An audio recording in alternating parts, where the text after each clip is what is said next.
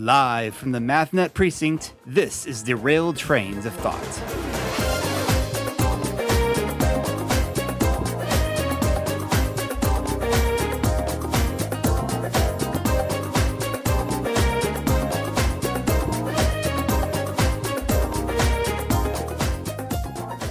All right, here we are. Wow, this is a dream come true, Tim. Well, you know, algebra does matter in real life. Of course. That's the whole point of us being here. Yeah. Just, the fact that, watch patterns, look for, the inconsistencies in the numbers and make sure everything adds up. Exactly. It's a good thing. And the stories may be lies, but they're short, so. Very true. Very true. Yeah, so we're having a good time here. I mean, it's been a while since we've been in an actual normal location. I know it looks pretty normal, except they're all the surroundings tend to be very numbers oriented, which is convenient for me. I enjoy that. Yeah, well, it works for you, but thankfully we've got some good company here. I mean, I had this taxi driver bring me in because the traffic outside was horrible, but this taxi driver, he seemed a pretty cool dude, and weird to have a taxi driver work for a police station, though. Yeah. It's New York. It's New York. Anything's possible in New York. But so, does a taxi driver work for the people in Person of Interest? They probably have a contact somewhere, but not like a regular liaison. I don't think. I only watched the pilot. I remember the one taxi driver was okay. So, how's your summer going, Nick? It's going pretty well. Busy, but moving along at a pretty respectable clip. Yep. Understand that. I've done one vacation so far. Got another trip to go sometimes here. Same for me. Yeah. We got the full Hayden family vacation coming in at the end of July. I've been writing pretty steadily. I heard the whole Hayden clan's going camping this time. Is that new? Yes. We're basically like RVing / camping around the Michigan UP area. It'll be interesting. Not like my brother-in-law Austin. He's going to just like sleep under the stars. Like he's not going to use a tent or anything. Apparently, Ooh. He loves this sort of stuff. And Haley, his wife, my sister, it says she's not sleeping outside no matter what. She's in the RV. So, she's some of the one how they got married. But yeah, well. I'm surprised. I'm surprised she's going to be staying in an RV because she always told me camping was very exciting. It was intense. Intense. Yes. That was her joke. She used to always say every time I was over, or at least one of was that joke or what's brown and sticky? Yeah, one of those. Yeah, a stick. So a stick. Yeah. In case you had not heard that one. I'm sorry. So, shall we introduce our? Are you ready to move on into Story School?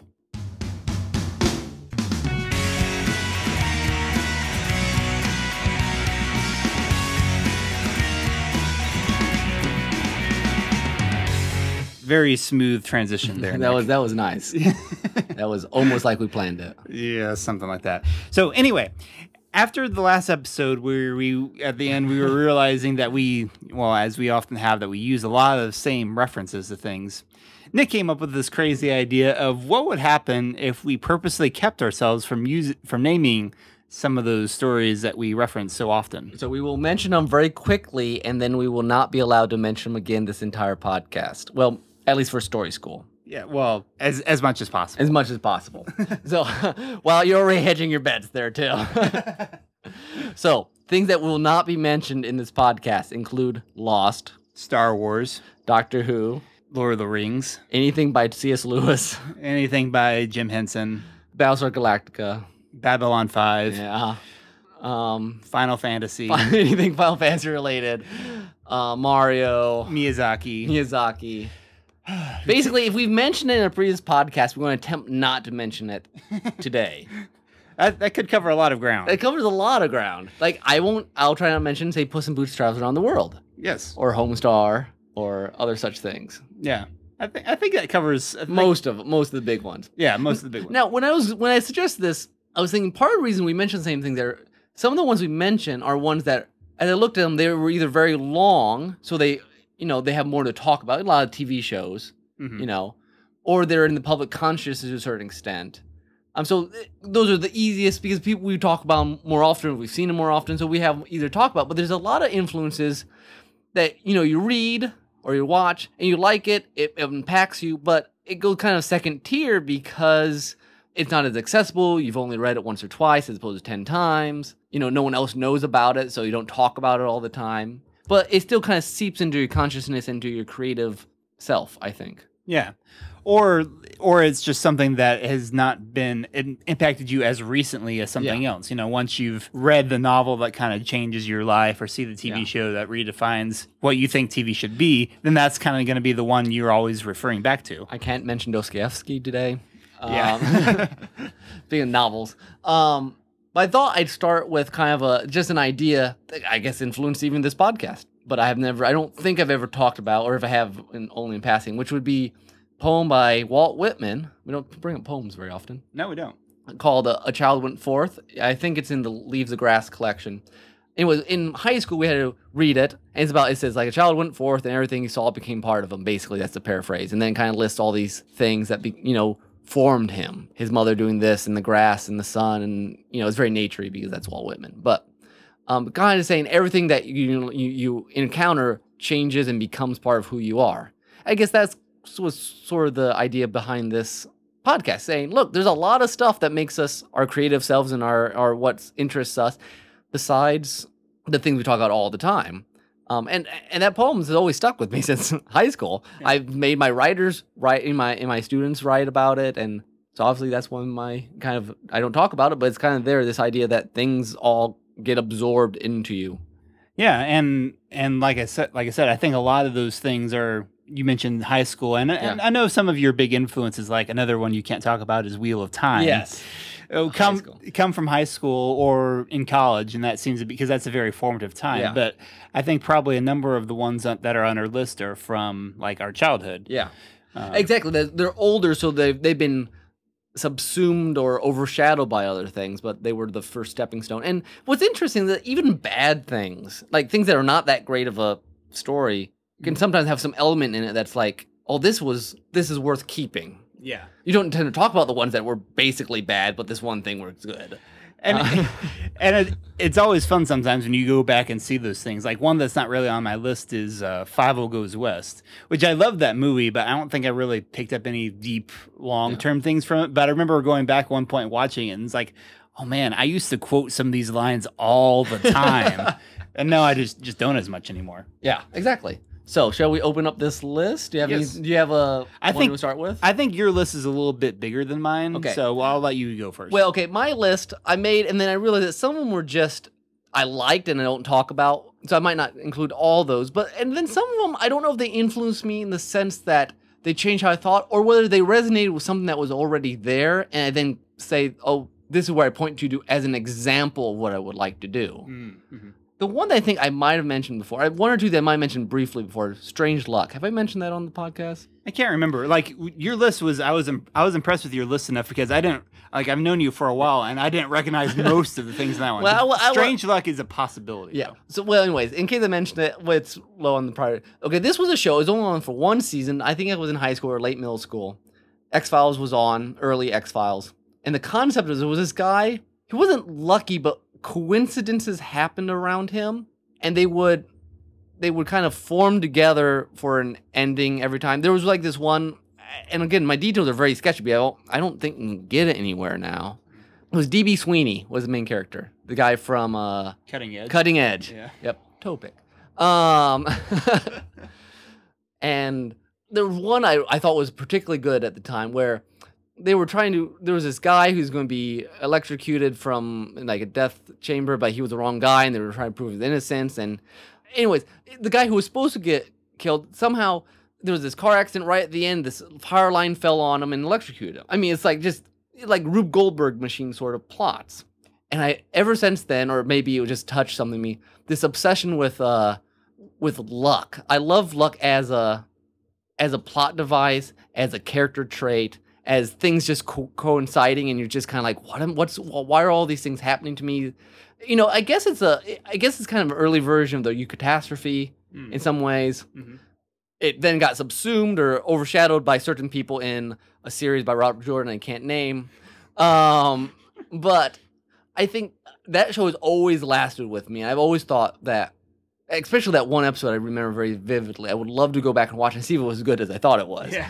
But I try to even write some short stories after that, kind of that style. There's just like events happening around you that are coincidental, and then you kind of are the agents who make it all pan out. Did the show ever have an ending? Did they ever like go in, try to figure out why he was having this strange look? They started doing that near the end of season 1, and there was actually sounded like there was going to be like Agent Mulder, like name was dropped in the show. Oh, really? Yeah. They had thought about doing a crossover? Yeah, and then it kind of just died after the first season. Like, it was on Fox. You know, back when Fox was doing all kinds of stuff. Yeah. But it didn't it lasted a season. I think Slayer's on at the same time. Space Above Beyond, which is on my list, was on, which was another show. Both these shows were around the same time. Space Above Beyond basically is early version Battlestar Galactica of the new version. I mean, it was kind of real gritty, sci-fi, not quite as gritty because it was the 90s. It had AI and, like, you know, it was real kind of dark, realistic space battles and stuff. It was written by one of the X-Files guys, too. I think those guys were just all over the place, like, changing TV at the time or trying things. Yeah. And that show, I really, that lasted like a season or season and a half, too. And all these shows I love just died. But have been since been overshadowed by other versions of that. But that was, I think, probably the grittiest space thing I had seen. Certainly way more than Star Trek. And even to a certain extent more than, it was, you know, more than Babylon 5. So it's hard not to at least reference it, yeah, so, in comparison. Yeah. So those were, I guess, those were two TV series that in my teenage years were left impact of what you could do in TV and just story. I don't think I ever watched Strangeluck, but I do remember the commercials leaving an impact and thinking that looks really interesting. Partly just because I recognize the guy from, hey, that's the guy from Cutting Edge. But I would, I'd love to see that if they ever put that on DVD. All right. Well, for my first one, I thought probably a good foundation to put down would be the Davy Crockett movies. Okay. Now, you know, back when my folks got a VCR when I was about 6 or 7 or so, you know, VCRs have been around for longer, but it took us a little while to get one. And, you know, at that time, VHS tapes were expensive. So that was why, you know, rentals houses were very popular. And that's how I got to see a lot of all the early Disney and live action, all that stuff. But I remember the one that I had my mom check out the most, I think, for a stretch period was the Davy Crockett movies. And I was thinking about why this was. I think it's because I think he was my first example of what I've come to talk about as like a quote unquote perfect hero. Because Davy Crockett was a you know, in these movies is a great role model. He, you know, obviously the thing that is going to attract a boy to it is the fights and the action and all that kind of stuff. But particularly in the main movie, which is about his life, and not necessarily the River Pirates one, which is more of a folktale legend kind of thing. But the one that's about his life, you know, he goes from fighting the Indians to making a peace treaty with them to going to Congress and fighting for their rights. I mean, that you know, that's a pretty nuanced approach for a boy at that time. You know, it's not just, you know, nowadays it's pretty common for Indians to kind of be portrayed as the victims, you know, and all this kind of stuff. These movies I felt had, you know, they were nuanced. You know, we went to war against them at a time to protect ourselves because, you know, they were attacking us. And, you know, obviously the white people had done things that weren't good, and Indians had done people that weren't good. And so there was a reason to go to war. But then after that, there was a reason to try to make peace with them. And Davy Crockett was a hero that would try to keep the peace. He was an honorable man in that sense. And then, you know, at the very end of the movie, he goes and fights in the Alamo and, you know, dies. And they handle it very well. I mean, you don't see him die on the screen, but you know that's what happened. And it's held with a good amount of depth for, you know, what is really a family friendly film. So I think that was a very instrumental thing. It got me on a kind of a frontier kick that I had for a little while. And I think it's probably one reason why I still enjoyed Westerns and like old movies for a stretch more than some of my contemporaries, I think. But so anyway, that's my first one. Nice. All right. The Rune Lords by David Farland. Okay, this is a whole series. It's like 5 or 6 books, and I only ever read the first book. So there was something in it that I didn't find interesting enough to keep reading. But the concept of it has always fascinated me and influenced a lot of future writing. And the idea of the Rune Lords is that you could run faster by taking someone else's speed, or you could gain strength by taking someone else's strength, or eyesight by taking someone else's eyesight. And that, like, sometimes there would be vassals, in your castle that who were all blind, so that you had like 6 times the sight, sort of thing.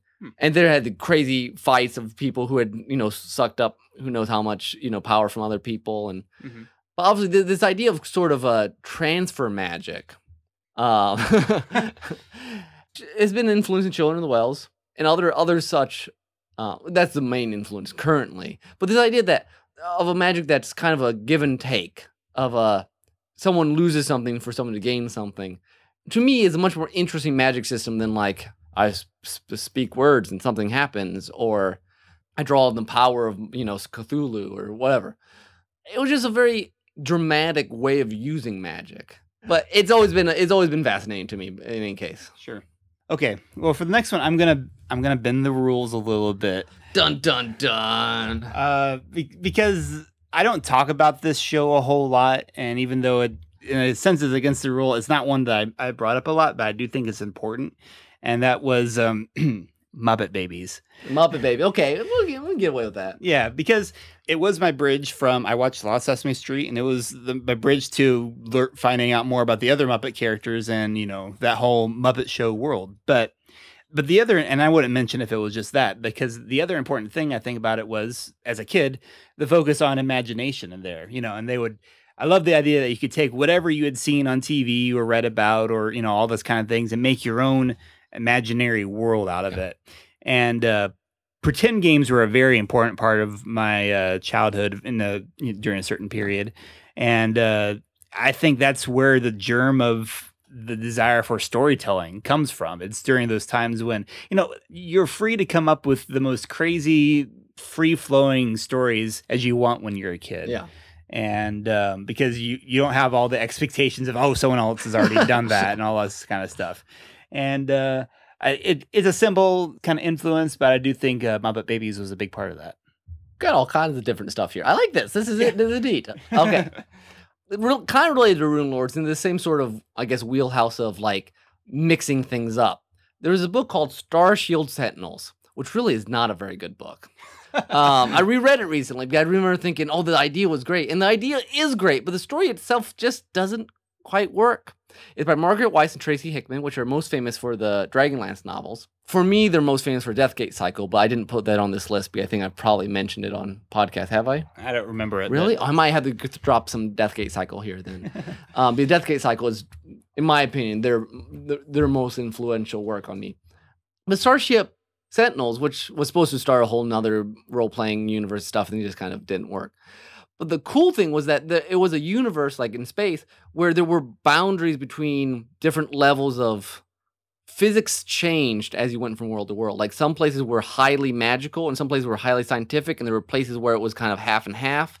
And so like if you're going from planet to planet, you'd have to have like a photon drive, and then also like magical dragons once you cross over the realm into the magic. Like there were fronts of magic and physics, kind of like weather in space. Interesting. And I've always found it fascinating, this kind of mixing up of your normal things. Like I guess it was taken over later, and what steampunk's become in some ways, or some like Final Fantasy VII, that kind of you're mixing magic and tech sort of stuff. But that the rules for the universe change depending on where you are, which I guess actually there's another story I think I've probably mentioned on here before that I want to write someday about this world where it's constantly changing. Like the rules are constantly changing. Yeah.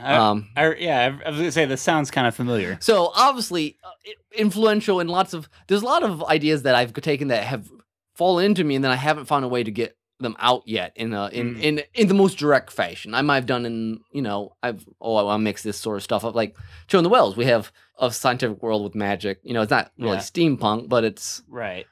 But mixing those two elements and having the intrigue that comes from that. So kind of like Rune Lords, where you're changing things up in a very timey-wimey sort of way. Sorry for the Doctor Who reference there. You could have gotten away with it without saying what it was from. Oh, yeah. Maybe. Maybe. All right. My next one I will throw in here is Adventures in Odyssey. I guess from a media perspective, Adventures in Odyssey was kind of funny because I think I came at it differently than most people did because I started watching, they had a direct-to-video series first. I started watching that first, and then later I got into the audio dramas, the radio show. I think most people did it the other way around, but arguably the radio series was more influential to me than the directed to video VHS tapes were, because the radio show was much more expansive. And I think from that, I really was first introduced to kind of the idea of Odyssey was almost an anthology show in some ways, because it all took place in town. There was a central location, Wits End, the ice cream shop, Emporium place, that everything kind of centered around. But they managed to have like any kind of story come out of that. They had like, they were able to go back in time and do Bible stories. They could do contemporary stories. They could go on adventures. There were some mysteries. There were conspiracies, adventure, all kinds of stuff. So Adventures in Odyssey was a very appropriate term for it. And I've always liked that idea. And I think I definitely used some things perhaps a little unknowingly when we were creating the story project. My character, Dr. Zayachak, was influenced more than probably I realized by Mr. Whitaker from I can see that. Yeah, from Adventures in Odyssey. So I think that was an important influence. And it's also in some other things, which I will lump into a separate category in a moment. Oh, okay. I'm not sure. I got a lot of small ones here, so I might just do like 2 or 3 real quick ones here. There's a lot of weird fantasy out there, like kind of one-shot deals that, okay, there was this one book, and I don't even know the name of it anymore. And it was like hardcore, like there were fairies and stuff, and I never read anything like that. And all that left me with was this idea of Fey, F-E-Y. And ever since that, I've liked that word and the idea of it, this idea of whatever. So that's a minor one, but that's not even on my list. It just, I don't even know what it's called anymore. It got from the library one time. It just always stuck with me as being like weird. That one book somewhere, sometime. Yes, exactly. And there's a lot of those. There's like images I remember from my childhood. But there's this book called The Blind Worm. It was one of these ace double sci-fi books. When you would have 2 books, one, you'd flip the book over and there'd be another book. My dad has a collection of them. There's some neat stuff there. I would like to read more of them. Blind Worm was what impacted me about it. I don't really remember anything about the story except there's this, but it's this sense of age and foreignness and alienness. I don't know. It really worked. Like just the atmosphere, just this alien, like just this old world. You know, like I think a lot of older sci-fi can get away with that more because it's not so hard sci-fi. It's like somewhere between fantasy and stuff. And I guess that atmosphere really impacted me. I'm not sure it's how it's influenced me yet, but the fact that you can get away with creating with words this sort of foreignness, but like with life, it's not like you're in Mars and it just feels weird, but like all like the jungles and everything was just beyond the human comprehension. And you were just kind of overwhelmed by it. And there were just things you didn't understand, but you felt like it made sense to someone. Actually, Solaris by Stanislaw Lem does the same thing in a completely different and better way, but not as a pulpy. And I think that's what Blind Worm did in such an interesting way. It was very pulpy about it. And then A Shadow Moon, which is by Chris Claremont, and it was a sequel to Willow. Didn't like the book at all, but I've always remembered it. And the main reason is because the girl that's the princess grows up and she's just a brat. She's just horrible. It's like the whole prophecy went wrong. If you read Strin Fred, you see what happened. But this idea of like that the prophecy that seemed to have been a good thing that we saved the princess, and then it's just like it's gone horribly wrong because we overcompensate the prophet. You know, that what was supposed to be good turned out not good because we treated it so well. I guess I'm really affected by these things that are kind of like a twist on normal archetypes, and they're so archetypal, but they just push it in a completely different angle. A lot of old school influences fell into Strin and Fred. I mean, within the first 50 pages, there's like, I could name you like a list of books that, you know, right. fell in. Yeah. But I mean, Pokemon, I don't even watch it, like fell into the first 50 pages. So that's interesting. I guess I won't mention other influences of yours because they would fall into the forbidden category of what I've seen in Strin and Fred. Oh yeah, there's a lot of big ones, but yeah. Okay, let's see. I guess to pick up where I left off with Adventures in Odyssey. The other thing about that show is that it was, a Christian series for kids to teach them certain morals. And we pick on Christian fiction a lot, or I don't know if we've picked on it a lot, but we tend to nowadays, especially with Christian writers, we tend to not want to go for the morals, and not that you don't want morality in it, but you're trying not to teach a lesson so much as you're telling a story. Yeah. And I do think that's an important thing, but I think I've always kind of had an inner conflict with that at the same time, because I have Adventures in Odyssey, which is obviously, trying to get a point. And then there are also some books that I read over and over again as a kid were the Cooper Kid Adventure series by Frank Peretti. And then there was another kid adventure. The word adventure comes up a lot in a lot of these, but it was called the Peabody Adventure series by Jerry Massey, which I don't think most people who aren't homeschoolers will have heard of because it was by Bob Jones University Press.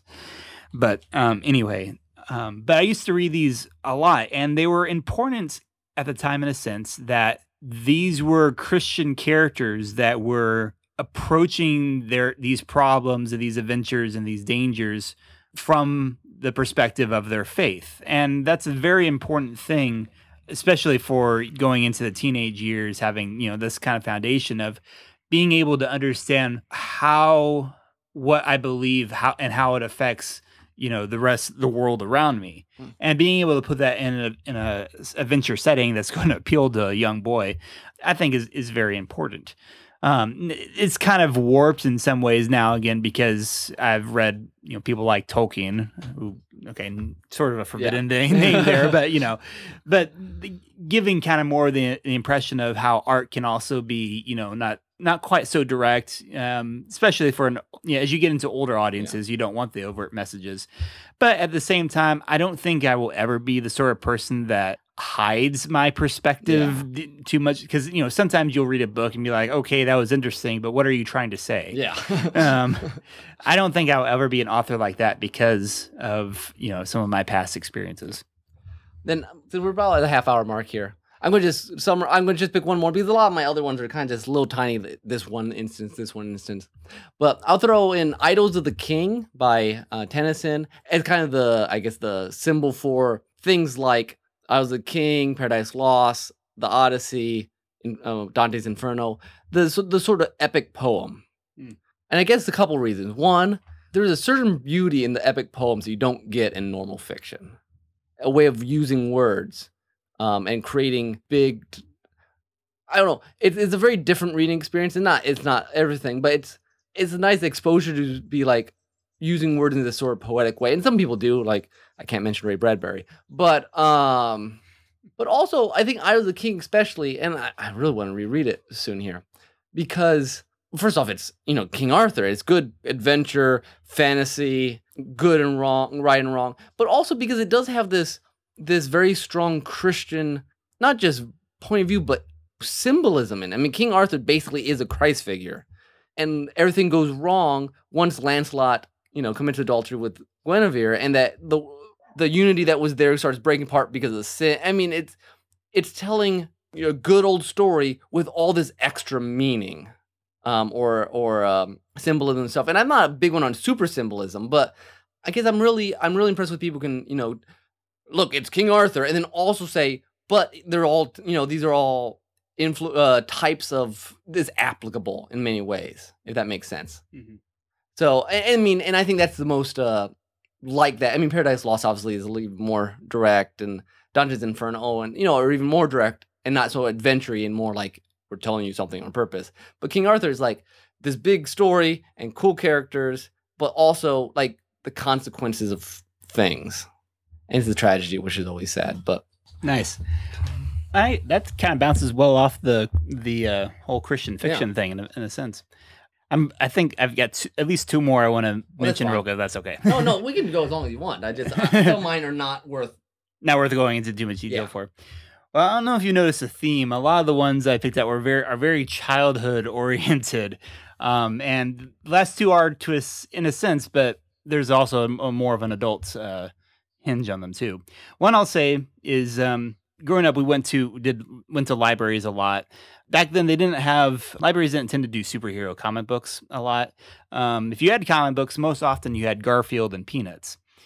I love Peanuts, especially. I always identified a lot with those, and I think because the lesson I pulled away from this one is that for all the lightheartedness, Snoopy, and the fun stuff, Peanuts could get very deep. It had touched on depression, loneliness, unrequited love. I read a bit of Charles Schultz's biography when I was in high school, and and it was fascinating to me at that time how much he viewed what he did as like he couldn't live without doing that, and it bore out. I mean, he passed away as his last strip was coming out. For him, he said it was like, why does a poet write poetry? Why does an artist paint? Well, that's why I do what I do, and he channeled a lot of his own inner struggles through this very simple drawn comic strip. And I think that's something that's always kind of stuck with me that, in essence, Charlie Brown, Linus, Lucy, they're still all kids. And yet they're able to really touch on some deep things. And again, not in a style that, because I hate cartoony styles that get too far out or too gritty or too Tex Avery or something like that, when I don't think it's really necessary. And I know I've always liked the style of Peanuts, and a lot of people, it's Calvin and Hobbes is the darling of the internet nowadays, and I understand why. There's especially that nostalgia factor since it ended so much sooner than Peanuts did. Yeah, but Peanuts was my first love in the comic strip realm. And so did you have one? Well, I just have to throw in here. Probably my first deep love in the comic strip realm was. What's that? Far Side. Oh yeah, probably. Oh, man, that is perfect humor right there. So that goes with my off-kilter sense of humor. So, I don't know if I want to add anymore. I just got like lists. I guess I'll just throw out. There's a lot of sci-fi that, like 2001: A Space Odyssey, Rendezvous with Rama, which is Arthur C. Clarke as well, which was the first book I ever read that was like, I mean, basically nothing. From what I remember, nothing happens but they explore the space station, and it was just science, and I remember it. A lot of, I mean, Asimov I've talked about before, but the Foundation not the trilogy. Like I think I read all like 6 or 7 Foundation books. Those were early idea novels for me, which obviously has influenced me in various ways. And some of those I've mentioned, but I think there's a lot of that. And then I'll just throw it out here because I wrote down. And I figured not everyone's heard of it. The Point. It's kind of like somewhere between Phantom Tollbooth and Yellow Submarine. But I remember really enjoying it, and they got it for me for birthday sometime on DVD because it's one of those lesser known kind of whimsical, in the vein of Alice in Wonderland or Phantom Tollbooth, where there's lessons in this weird world and there's crazy Beatles music. It's narrated by Ringo Starr, I think.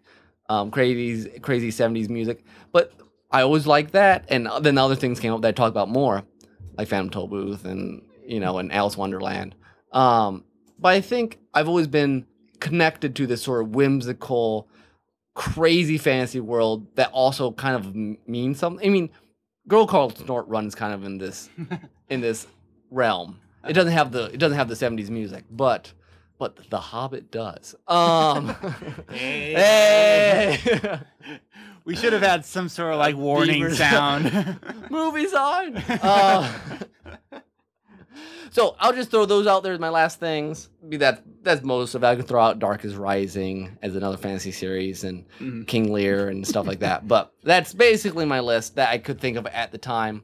Gargoyles, which Zach liked much better, but I always thought was kind of the first animated series that was like an evolving series that I felt like. Kind of like, like Avatar became. Where there were characters and things changed and relationships between, it didn't feel static. Sure. So, anyways. Okay, that's it. Okay, my last. I'll give a quick shout out to some classics and then I'll do my real ending one. Huge fan of Treasure Island. Robert Louis Stevenson in general for obvious reasons. I read a lot of Sherlock Holmes at one time. I don't think I didn't get that till late in life. Yeah, so. I don't think I kept following the mystery vein for very long, but I enjoyed those. Encyclopedia Brown. Oh yes, Encyclopedia Boxcar Children. Yeah, and Dark is Rising though. That book was awesome, and Death Case Cycle. If I didn't mention that earlier. Yeah. I went through. my reading in my reading during childhood and through most of high school was Hardy mainly Boys. adventure and mystery stuff. And I've said before, I didn't really get into fantasy much until senior year of high school when I read a certain book that I can't talk about. Yeah, I skewed into fantasy pretty early on, I guess. Yeah. So that's where we differ. But the last thing I want to mention is in the fantasy category, and that's Peter Pan. Okay, yeah. Particularly J.M. Barrie. I got into Peter Pan surprisingly a bit more in college. I actually had read Peter Pan the book when I was a kid, and I don't know that it made. I liked the Disney movie better at that time, but I think the book that adults like better than kids. I think Alice in Wonderland. I think it is in a lot of ways because what first kind of got me into it, and again, it was like in 2005, 2004 when Finding Neverland came out. That was, and I really liked that movie. And again, it was at a time when I was into a certain Japanese animation director a lot, and I was getting more into fantasy, and so I like, I want to go back and read the book, and so I read it, and it really it was an interesting time for me to read it. It made an impact, because I was getting near the end of my time in college, and I was very aware at that time of this transition from childhood, teenage into, full-fledged adult life. You graduate college, you're supposed to become a grown-up. I'm 30 and I still don't know if I really qualify as that, but it certainly made an impression on me then. And I actually wrote my senior thesis in college about Peter Pan and about different adaptations of it. I still maintain the 2003 movie was the best, the most accurate in some ways. But in the end, Peter Pan is a very bittersweet fantasy because Peter is the boy we would all like to be, and yet the boy that we don't want to become. We love the idea of, in one sense, the idea of not growing up is, heaven. It's lots of nonstop fun and adventure and all this kind of stuff. But on the other hand, Peter is rather lonely. He keeps getting these kids and bringing them over from London. It seems kind of to show off in a sense. And because he refuses to go into real deep commitment or love. He doesn't want to push love too far. And in that sense, he's very tragic. The not growing up is very tragic in that sense. But that's part of why I always objected to the way Peter Pan was done in Once Upon a Time, because they took all the bad parts of Peter, his selfishness, his lack of courage, his bossiness, and didn't keep any of his good parts. Because he did want to share adventures with people, and he did want to protect, and he wanted to have fun, and there's a lot of good aspects to Peter Pan, but there's a lot of bad too. So Peter Pan as an adult was an important lesson, I think, into a next stage of life. Oh, okay. I'm gonna throw in one more. Sorry, I know. No, but I haven't done any nonfiction, and I have to throw out Orthodoxy by G.K. Chesterton, which is like, I'd echo that, because the way it melds, we've been talking a lot about fantasy, melds fantasy and fairy tales with real life and Christianity is actually astounding. And there's no one who reads like G.K. Chesterton. I mean, the way he puts arguments together is very much him. So if you haven't read it, go find it. It's kind of, overshadowed now by like mere Christianity and stuff, but it's certainly its own thing. Sure. So, okay, that's it. And I guess I'm going to throw in one other quick one there. And unfortunately, I haven't actually I don't think I've read the full thing. I'm not sure. I was trying to remember the other day if this was a chapter in a book of hers that I read or if it was a full essay. But Dorothy Sayers, The Whimsical Christian. Again, I don't remember if it was because I read this for a class and it was about Christian imagination. And I don't remember if it was a chapter, if it was a whole, or if it was a whole essay. I feel like The Whimsical Christian is a whole book that I need to go read. But her comments on the Christian imagination were very influential in terms of a new creative writer. And I've probably talked about that on the podcast before, but not a lot. No, not a lot. We've mentioned Leaf and whatever more, probably. Yeah, probably. What is it? Leaf by Niggle? No, the Tolkien. Yeah. It's Leaf by Niggle. It's Leaf by Niggle. Oh, is that the essay? Oh no, that's his short story. Yeah, okay. His essay is on fairy tales. Oh, that's right. It's in the collection of things called like something else. Okay. Yeah. Okay, so that's story school. Okay. Yep. So very very long, but I think the second half will be much shorter. So sorry if you were really looking. And so forward to... just we have more than just those other unknowable things. No. Yes, unmentionables. We didn't want to give too much information for Google and for their profiles on us. And I would like, if you're listening to this, you come to derailtrainsofthought.blogspot.com. Tell us some of your, lesser known influences, things that, maybe had to drag up, like, oh yeah, that was where I got started on this trend, on this path, because and it's been useful for me thinking back on some of this stuff and just seeing the building blocks in a sense of where some of the backgrounds of where these ideas came from. Yeah, so pretty cool stuff. All right, but with that, we'll go into soundtrack.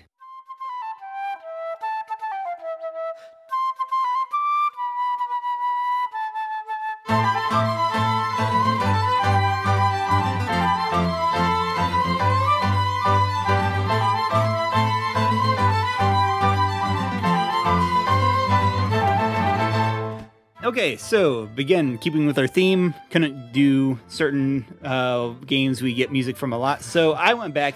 Everyone has got, I think, anyone who's played games, I think, has probably got a game that they enjoyed or they had or played a lot that no one else really remembers. And for me, that game is Jackal. This is an NES game that I used to play with my cousin Jeremy a lot. We used to...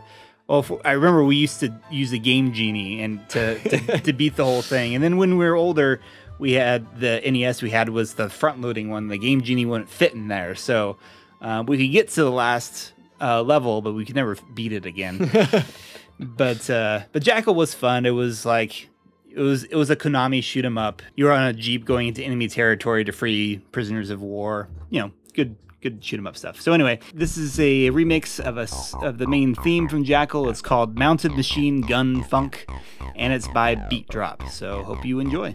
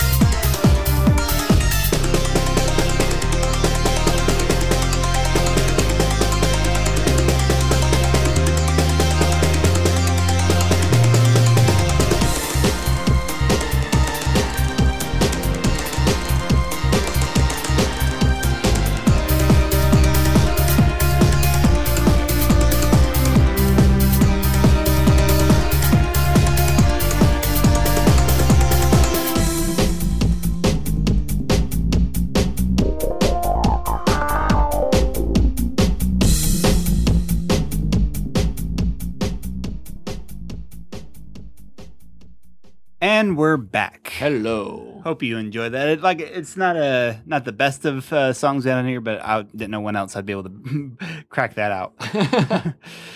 All right, so Tim's gonna surprise something on me here, I guess. Yes, that's right. It is time for another installment of It Came from the Interwebs.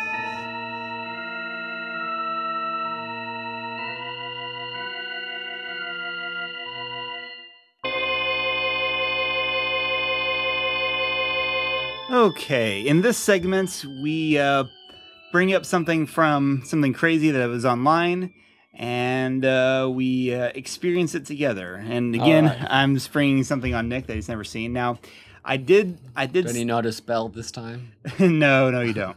I did steal this from. There's a YouTube series I like called Glove and Boots. Oh, Glove and Boots, great. Yeah. Okay, yeah. I haven't watched it recently, but yeah, I like them. Yeah, they did one. I don't know if you've seen this one or not. Then they did one a while back that was like 10 things on the internet we don't understand. I think I did see that one. Oh, okay, yeah. So you might be familiar with this. Been a long time. I've been a while since I've seen that one, but I'm gonna. This is JimCarrey.com. Now, I'm not a fan of Jim Carrey, actually. At least not most of his comedy style. The Jim Carrey movies in the 90s were always just too out there for me. But I appreciate a certain kind of creative outness, and his website is certainly a reflection of that. I would not have actually. This is not the sort of site I would have expected Jim Carrey to put out. Maybe like I don't know, Ronald Dahl or Terry Gilliam. Gilliam, yeah, maybe him. We'll see how well it goes. It's going a little slower here than I hoped. It was going faster earlier, wasn't it? Yeah. So the loading screen right now is like this earthworm crawling out of a hole and then circling around. It's very odd. Okay, here we go. So there's a variety of Jim Carrey and odd things. Yeah, this is Jim Carrey's webpage. That's interesting. There's toast. There's a rocket. There's a guy riding a VW van. There's a. So can you click things? Or you just. Yes. Okay. I'll let you explore. Okay, this. with his mouth. Okay. Are these from all his movies then? Yes, I believe so. I don't quite get all the references. 9? What do you mean 9? Well, yeah, is it like search and click? Did you click on something? Clicked on this. Oh, I thought. Usually that brings up another web page when you start seeing. It's like a countdown. Oh. Oh, there's a Yeti and a girl with the.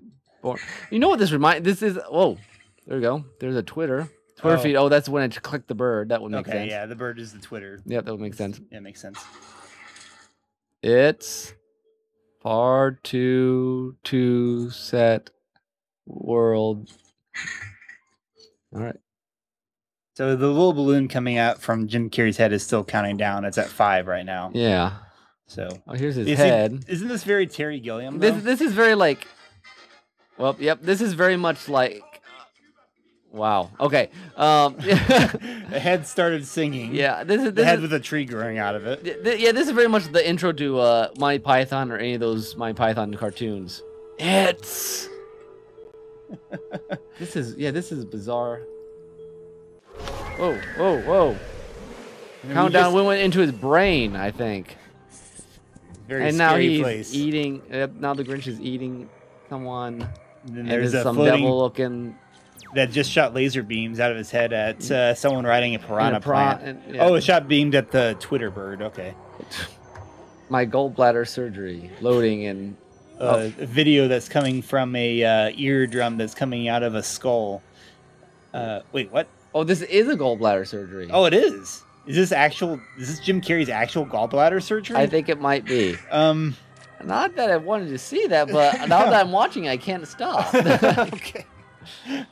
Wow. Okay. Filmography. Okay, so we can go and see what he did if we want to click that little tiny button, the only sane thing on this page. I think that's supposed to be the Riddler in the background. Oh. In front of like Hell's Flames, apparently. Well, I suppose depending on what you're feeling of that movie. Yeah. This is oddly odd, even for Jim Carrey. Canada, it's where TV took a run on the waterfront. He's just reading random words that come out of the bird. Yeah. Oh, there's a fireman Bill. Is that what it is? Yeah, he's definitely From In Living Color. That's back in the day. Okay. Living Color was, I didn't see much of it. It was kind of crazy. Yeah, this is I suppose if you were slightly inebriated and or had not slept for a while, you could have some bad nightmares after seeing this page. Yeah, and especially if internet speed is working better. Whoa, what in the world did you click on? I pressed show player.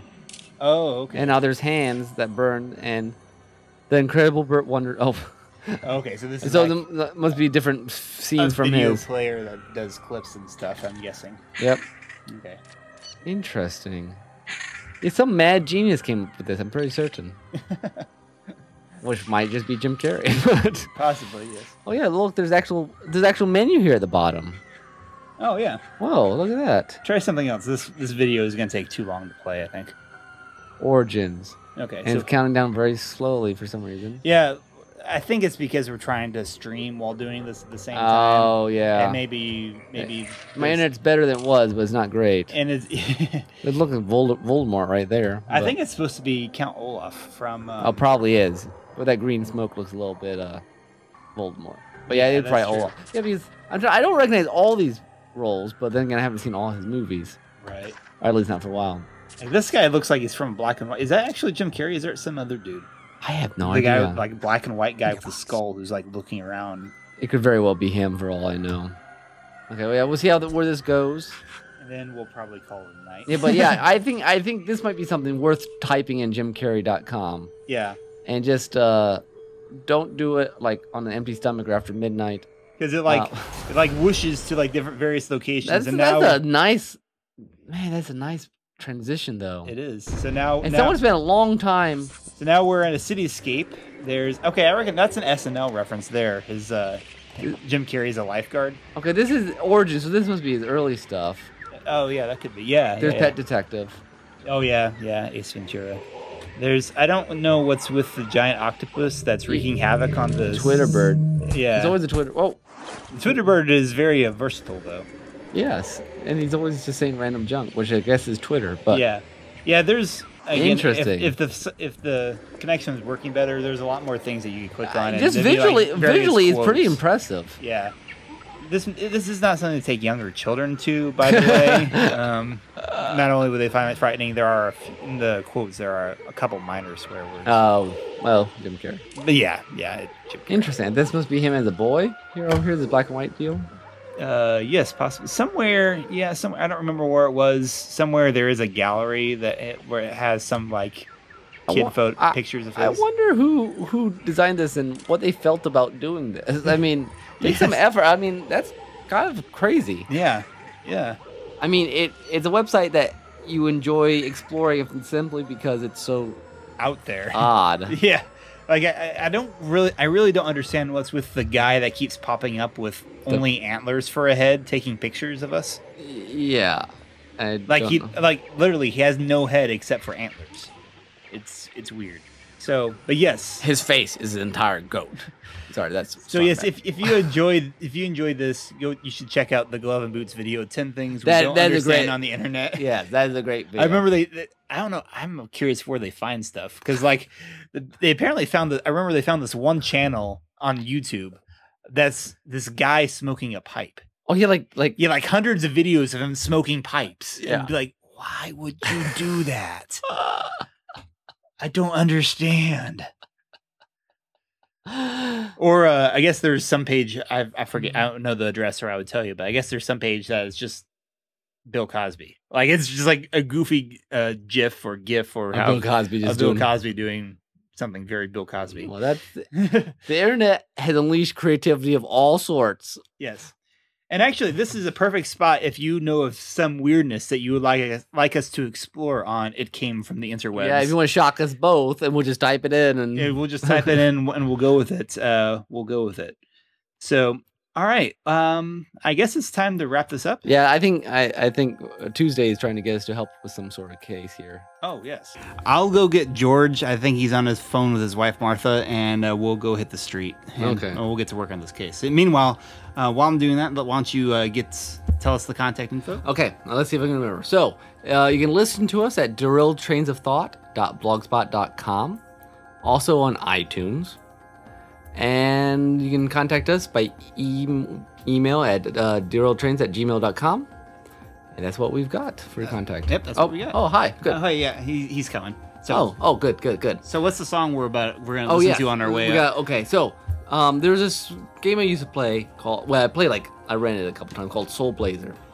And it was kind of cool because, like, you were in this, I don't remember why, but the world, like, everyone was captured or abducted or whatever. And then you go around and you would rescue people, and then you go back to the city and they would be there. And then they would you could talk to them, they could give you hints or weapons to go farther on. So you were, like, reconstructing the whole city. And there was various stages. You'd reconstruct various cities. And it just fascinated me, and it's inspired ideas that I've filed away to use for stories at other times. It's sort of, making slowly rescuing people, and it changes how you play the rest of the thing. Anyways, it was really cool. Sounds neat. Yeah. Well, it was fun.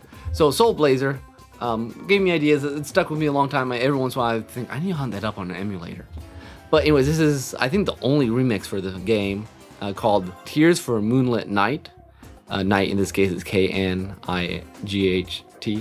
And it's remixed by Israfel, who doesn't have many remixes, but all of them are cool. Like his Pac-Man one and his Shivers one. His Shivers one's really good. But anyways, I hope you enjoy this. Awesome. And go hunt down Soul Blazer if you've never played it. I'll have to remember that one. All right, thanks for listening. This has been Derailed Trains of Thought, episode 46. This is Tim. This is Nick. Adios. Bye. I don't know why. What did you... They can't see a peace sign, Nick. No, they can't.